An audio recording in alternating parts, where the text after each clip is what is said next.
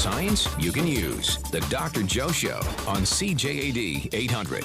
Welcome aboard. I'm Joe Schwartz. I direct McGill University's Office for Science and Society with a mandate of demystifying science, separating sense and nonsense, myth from fact for you guys, as well as, of course, for our students.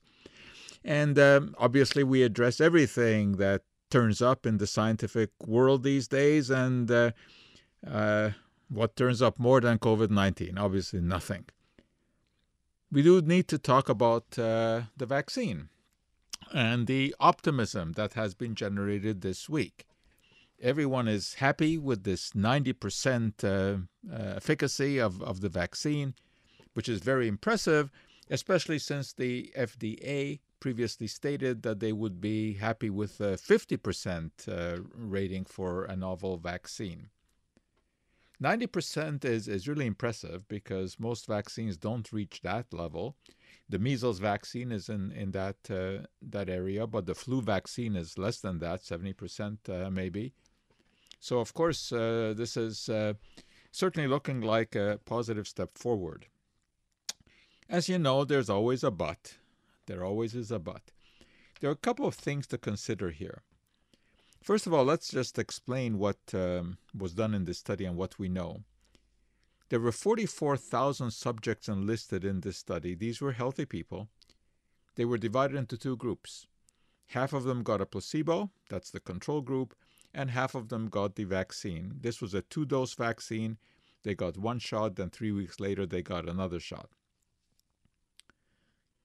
During the period of this study, all of the 44 subjects were asked to record how they feel, whether or not they had any symptoms that could be linked to COVID-19.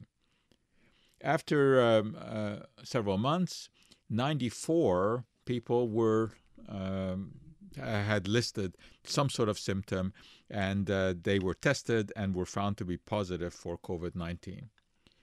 Now, this is where we run into the first little issue with this study. Out of 44,000 subjects, 94 tested positive. That is a very, very small percentage. That is 0.21%. That is less than 1%. That is shockingly low. When we look at data from testing that has been going on across North America, ranges anywhere from 5 to some cases like North Dakota, 25% of the population that is getting tested is showing up as positive. And here in this particular study, we're looking at less than 1%, in fact, a fifth of 1%. That seems to be a statistical anomaly. How do we explain this? Well, I think two things come to mind. First, the subjects really are not random because they're self-selected. The people who will apply to be subjects in a study like this are not a cross-section of your general population. These generally are healthy people. Most of them tend to be young. They're scientifically minded, which is the reason that they would be willing to partake in such a trial, which means that they probably are healthier and more attuned with what to do. So they are probably wearing masks. They probably are physical distancing. So it's not exactly a random selection of the population. So that's one issue with this study. The other, of course, is that it was over a relatively short time. And we don't know how many people would be getting the symptoms if we let this go a bit further. Well, we will know that because they are, in fact, letting this study go on. So that's the first issue. The other one is that we don't know whether or not the symptoms that were prevented were serious symptoms or not. That is, were the people who did come down with COVID-19, in spite of having been vaccinated, what kind of symptoms did they have compared to the people who were not vaccinated? So these are things that have to be worked out. Where do we get the 90% statistic? Well, it comes from an analysis of the 94 people in this study who tested positive, and 90% of those people were in the placebo group. So that is certainly noteworthy, because one would, not prior to the study have expected that degree of efficacy. Another sort of little but in this study. This is the first time that a vaccine of this genre, a messenger RNA vaccine, has ever been tested. This is novel technology. There, of course, have been many different kinds of vaccines that have been introduced over the years. Many of them with live virus, many with attenuated viruses, all kinds of different technologies. But this particular technology has never been tried before. It is intriguing. It is a novel idea. It's a very, very clever idea that the researchers have been playing around now with for a couple of decades. RNA essentially is a template for proteins. And in January of this year, Chinese researchers released the total genomic information about the coronavirus, about the virus that causes COVID-19. As soon as that genetic information was released, researchers all over the world went to work on it and discovered which part of the genes of that virus code for the protein that is located on the surface of the virus. And that's the protein that you've seen in so many pictures, the so-called spike protein. The virus looks like a ball with these little spikes on it. Those spikes are the way that the virus attaches to cells, and it needs that attachment before it can invade the cell. The idea behind vaccines is to trick the body into manufacturing antibodies towards a virus without the virus being present in the body. And one way to do that is to introduce the spike protein, because that is what the body will then pick up as a foreign intruder, develop antibodies to it, and then whenever it has to confront the real virus, the antibodies will be there to engage in battle against that virus. Some vaccines are based on actually injecting fragments of that spike protein, and those may have some results in the near future. But this messenger RNA vaccine is different. This introduces the template itself for making that protein. So the RNA is injected, it gets into cells, and in the cells, the spike protein is synthesized based upon this template. So essentially, the body is actually making the protein to which the antibodies will develop. It's a very clever idea, and it seems to be working.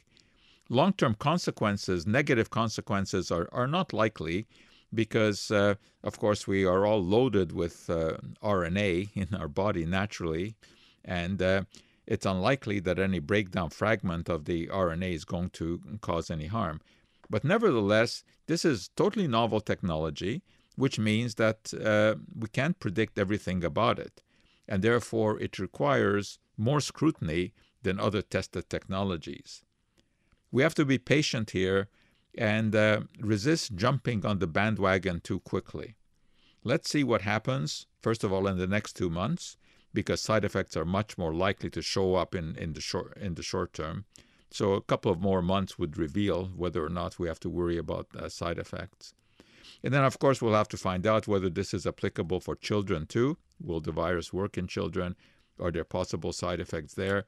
Then there's the challenge of producing the vaccine in the large volumes needed and transporting it at minus 70 degrees, which is what is needed to preserve the active ingredient.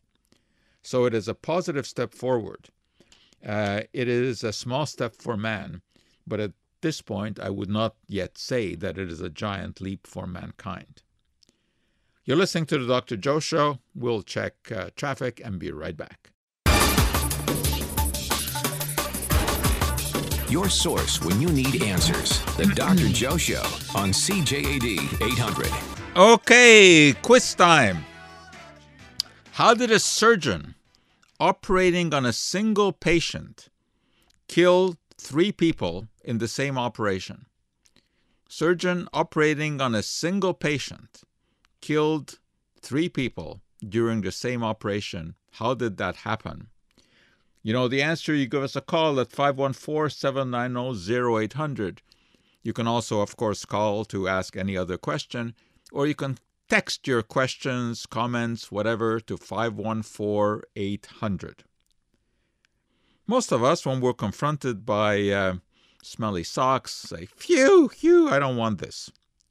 However, some researchers, and in this particular case, entomologists, those are scientists who deal with insects, were very keen to sniff out some sweaty socks. Well, these were not ordinary sweaty socks. These were socks that had been given to a large group of school children in Kenya to be worn overnight. And then the researchers collected these for analysis. What were they interested in? Malaria is a terrible disease, and it is endemic in Africa. Many people get it. It is caused by the bite of a mosquito, the female mosquito. It's only the female that bites because she needs blood from people to nurture her eggs. The male does not bite. It has been known for a long time that the mosquito is more likely to bite someone who has been infected with the malaria parasite. In fact, this is how the disease spreads. So a mosquito bites a victim who has the malaria parasite. It gets into the mosquito's blood, and then it goes and bites someone else.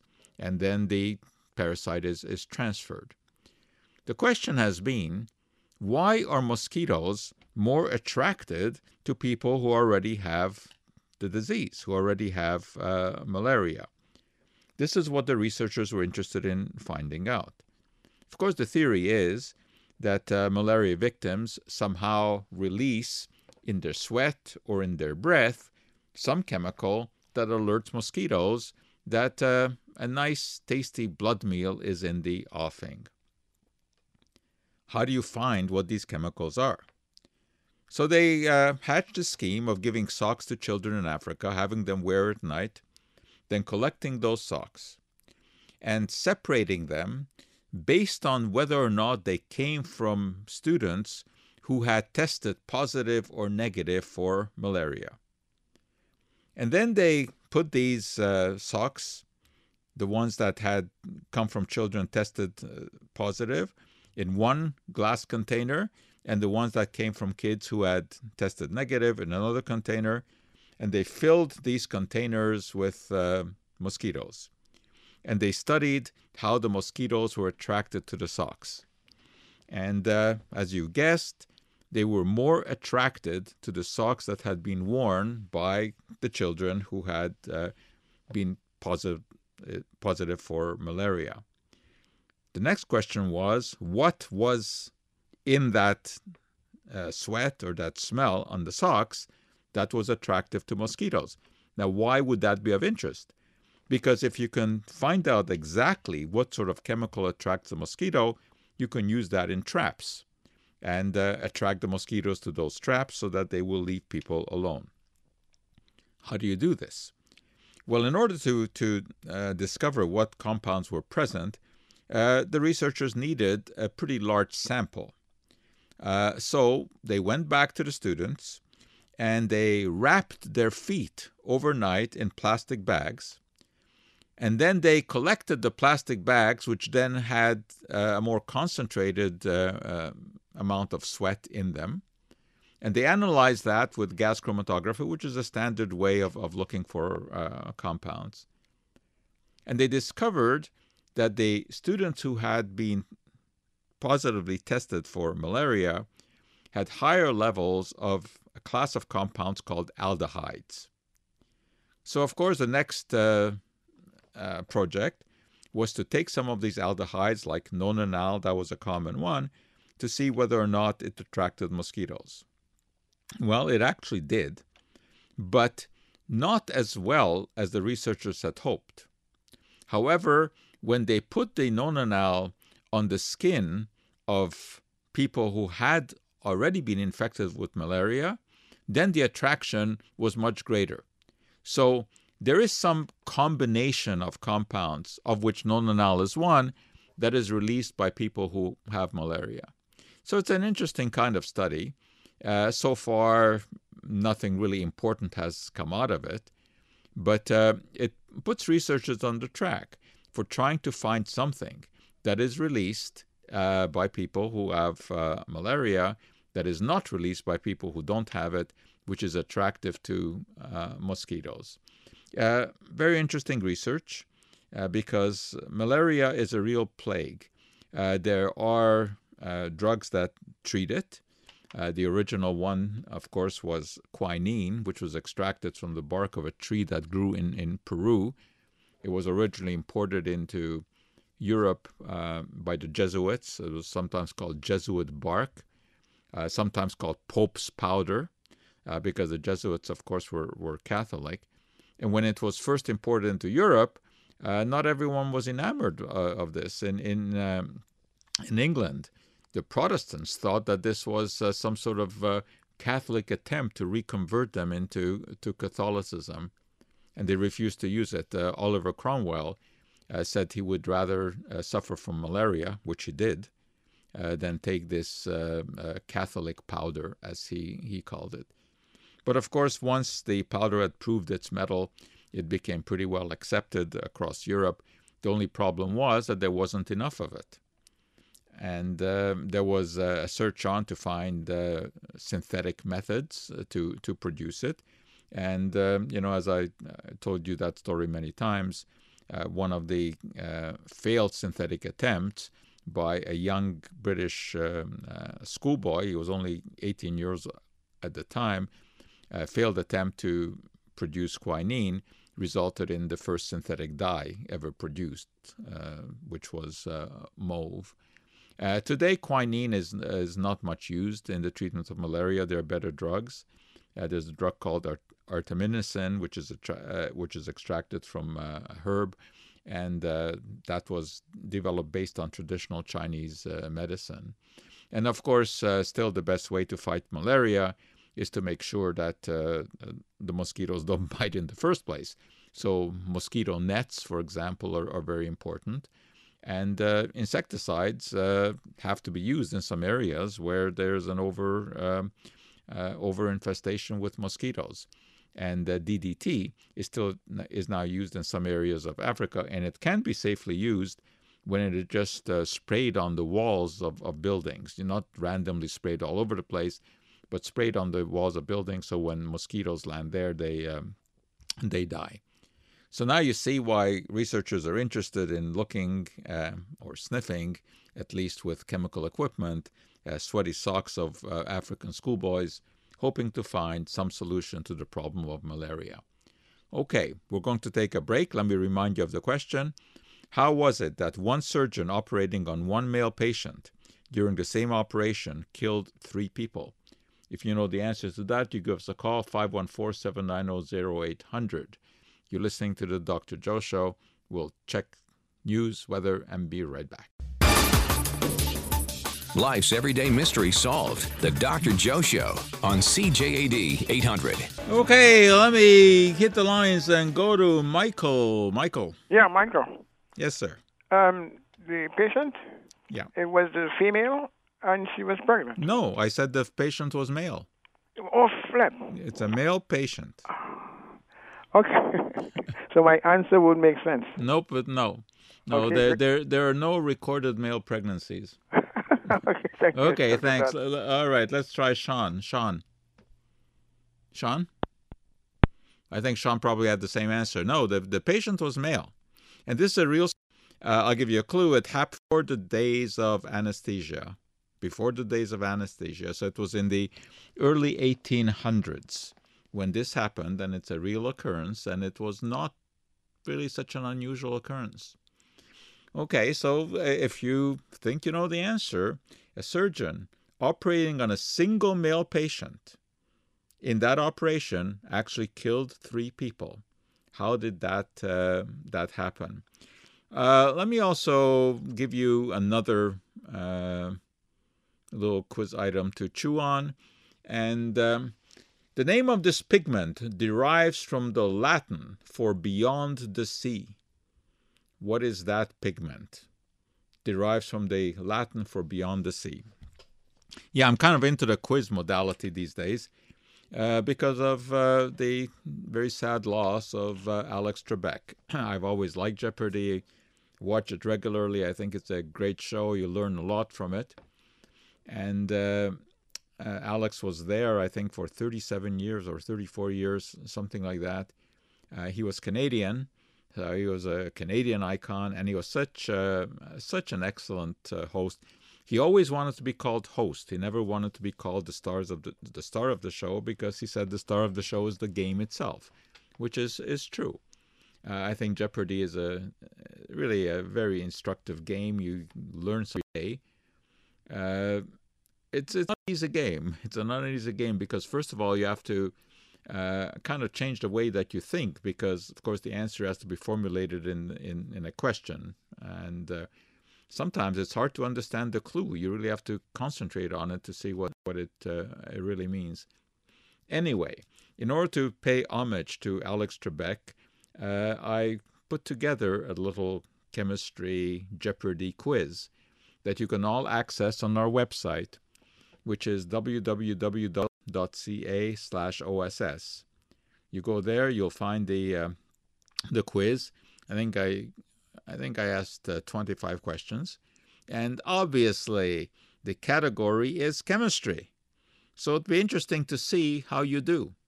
So if some of you want to give that a try right now, you go to the website, mcgill.ca/OSS, do the little quiz, give us a call at 514-790-0800, or text me at 514-800. Tell me exactly how you did. I'd be interested to know how people do on this little chemistry quiz. All right, we have some others who I think want to give it a try. And this is Laureen. Yes, hi, Dr. Joe. Hi. Could it possibly be the surgeon, Dr. Robert Liston? Yes, it was. And he was known for very quick amputations. Mm-hmm. And he was trying to go so quickly that as he sliced down, he cut the fingers off his assistant. And as the knife came back up again, he cut a spectator's coattails. That person died of fright. The assistant later died of infection from the fingers being cut off. That's exactly right. Although the way that I know it is that both of them died from infection from the gangrene. Oh, okay. Yeah. So yes, indeed, he cut into the finger of the man who was holding the patient down, and of course, in those days, they had to hold the patient down because this was prior to anesthesia. And the patient died as well. Yes, the patient died as well. And as you said, on the backswing, he cut into one of the spectators because operations there, of course, were events where everyone in the hospital would gather to watch and be instructed by Liston, who was a famed surgeon at the time. And I have a little passage here about how Liston operated. He was 6'2", operated in a bottle green coat with Wellington boots. He sprung across the blood-stained boards upon his swooning, sweating, strapped-down patient like a duelist, calling, "Time me, gentlemen, time me," to students craning with pocket watches from the iron rail galleries. Everyone swore that the first flash of his knife was followed so swiftly by the rasp of saw on bone that sight and sound seemed simultaneous. To free both hands, he would clasp the bloody knife between his teeth. These were interesting times. We have come a long way since then. I'm glad I didn't live then. Imagine a surgeon grasping the bloody scalpel in his teeth and getting dressed up in his finery to do operations. This, of course, was before they knew anything about antisepsis, and certainly before they knew about anesthesia. Anesthesia was introduced in the middle 1800s only, and of course the story often told about nitrous oxide and ether being the first anesthetics. Ether was the one that really worked well. and was in fact the prime anesthetic that was used for about 40 years. And things were obviously very different in those days. So you're quite right. Let me give you another question since you got this one right. What animal's saliva contains a protein known as draculin? Draculin. I don't know. Okay. Go ahead. Possibly a bat. Yes, it is. Oh. It's the vampire bat. Exactly. The vampire bat's saliva contains draculin, which is an anticoagulant. So when it bites into animal, it usually bites into animals. It's a myth that they attack humans. They don't. They attack animals, but they bite into the animal. And in order to get a good sip of the blood, they inject this draculin, which is the anticoagulant that makes the blood flow more easily. Oh, you're very good. All right. You want to take a shot? Thanks, Dr. Joe. You want to take a shot at the other question that I asked for the pigment that... I just started listening, so I didn't hear. Okay. The pigment that derives its name from the Latin for beyond the sea. Ah. Do you ever take any Latin? No. That makes it more difficult. The only thing I can think of is melanin, but... No, it's not melanin. No. Okay. All right, we'll see if someone else can get that. Anyway, you did a good job on that. Okay, thanks very much. All right, so we have that question hanging out there. What is the pigment that derives its name from Latin beyond the sea? And I will add another question. What gas escapes when you break a tungsten light bulb? What gas escapes when you break a tungsten light bulb? We'll take our last break. We'll check traffic. You're listening to Dr. Joe Show. We'll be right back. Science you can use. The Dr. Joe Show on CJAD 800. Okay, let's go to Jean-Pierre. Jean-Pierre. Yes, hi. Hi.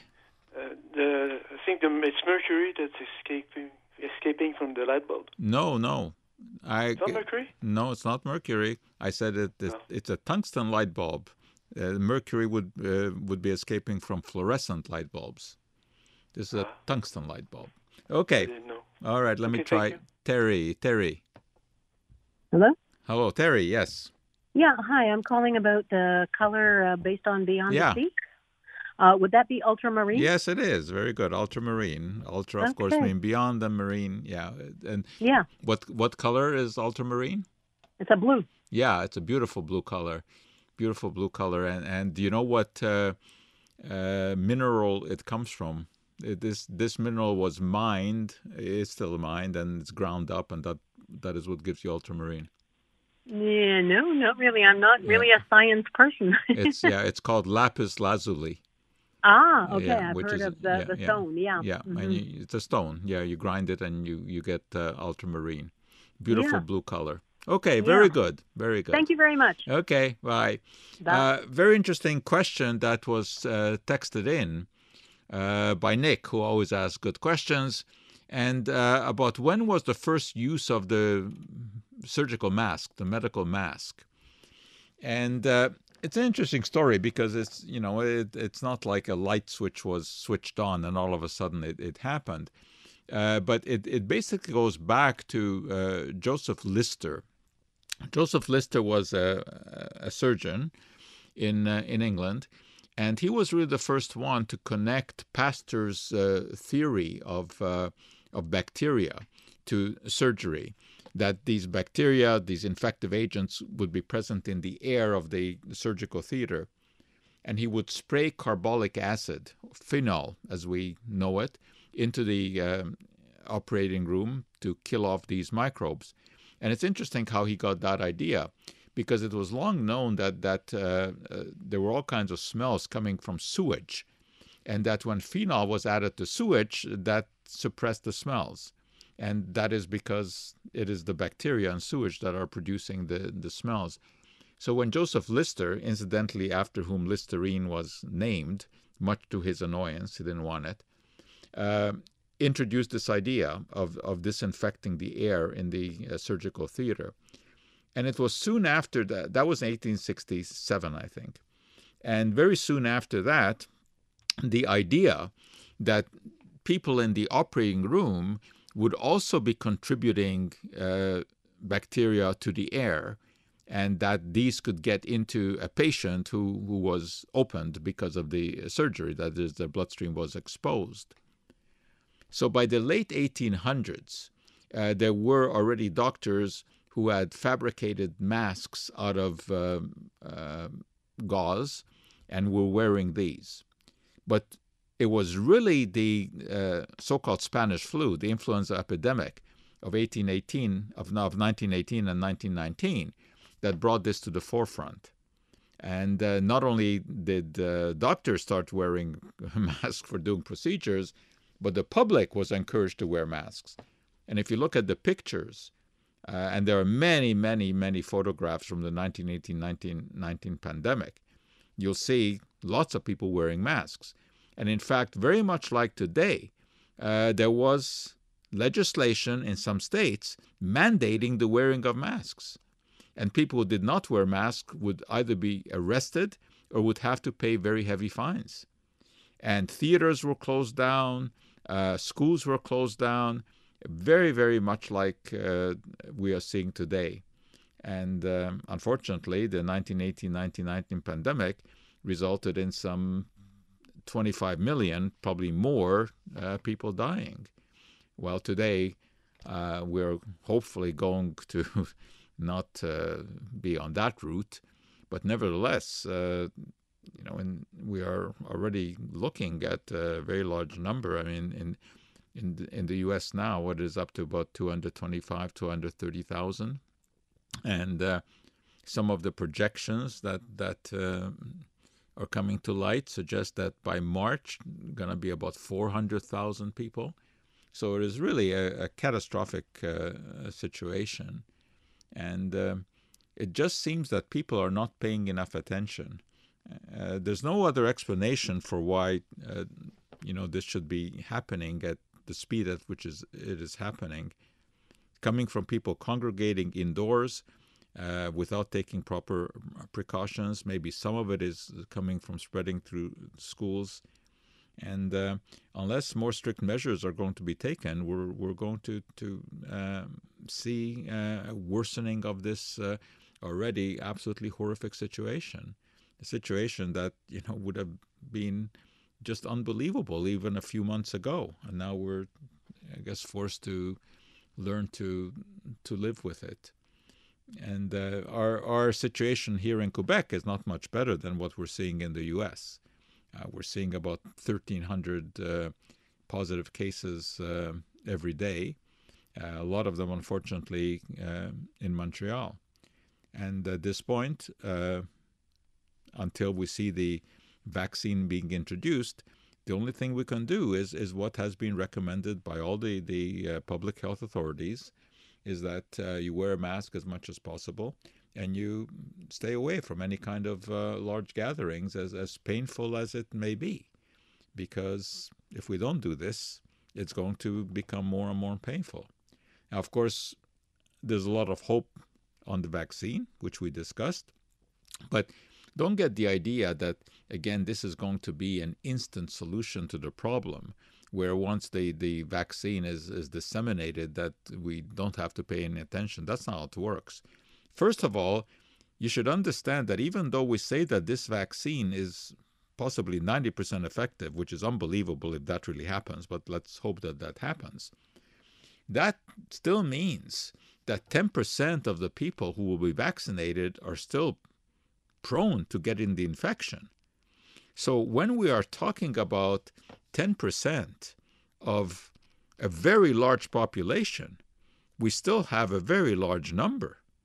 So that, let's say in Canada, if we have, 40 million people, if we manage to vaccinate everyone, which of course is unlikely, but in theory, let's say we manage to do that, even with a 90% success rate, that still means that there are about 4 million people who are prone to getting the infection and all of the consequences. So it still means that we will have to pay attention, and still have social distancing and all the other precautions, although it is not going to be as crucial and as life impairing as it is now. But there is not going to be, it's not going to be like an on-off switch, where all of a sudden when people are vaccinated, you think that you can just relax and that this thing is beaten. This is not going to be beaten for quite a while until we manage to achieve some kind of herd immunity. And that will be through a combination of vaccination and through just the physical distancing, no matter how uncomfortable that is. Okay, we're looking forward to getting some more data on the vaccine, and Moderna, which is the rival company to Pfizer, I think is set to bring out its data. So we're waiting for that. Hopefully we'll have it by next week. In any case, that is it. We have once again run smack out of time, but we'll be back with you same time, same station next week. Remember to check out our Jeopardy quiz on our website. That's mcgill.ca/OSS. And until we meet again, I'm Joe Schwartz, hoping all the chemistry in your life comes out just right.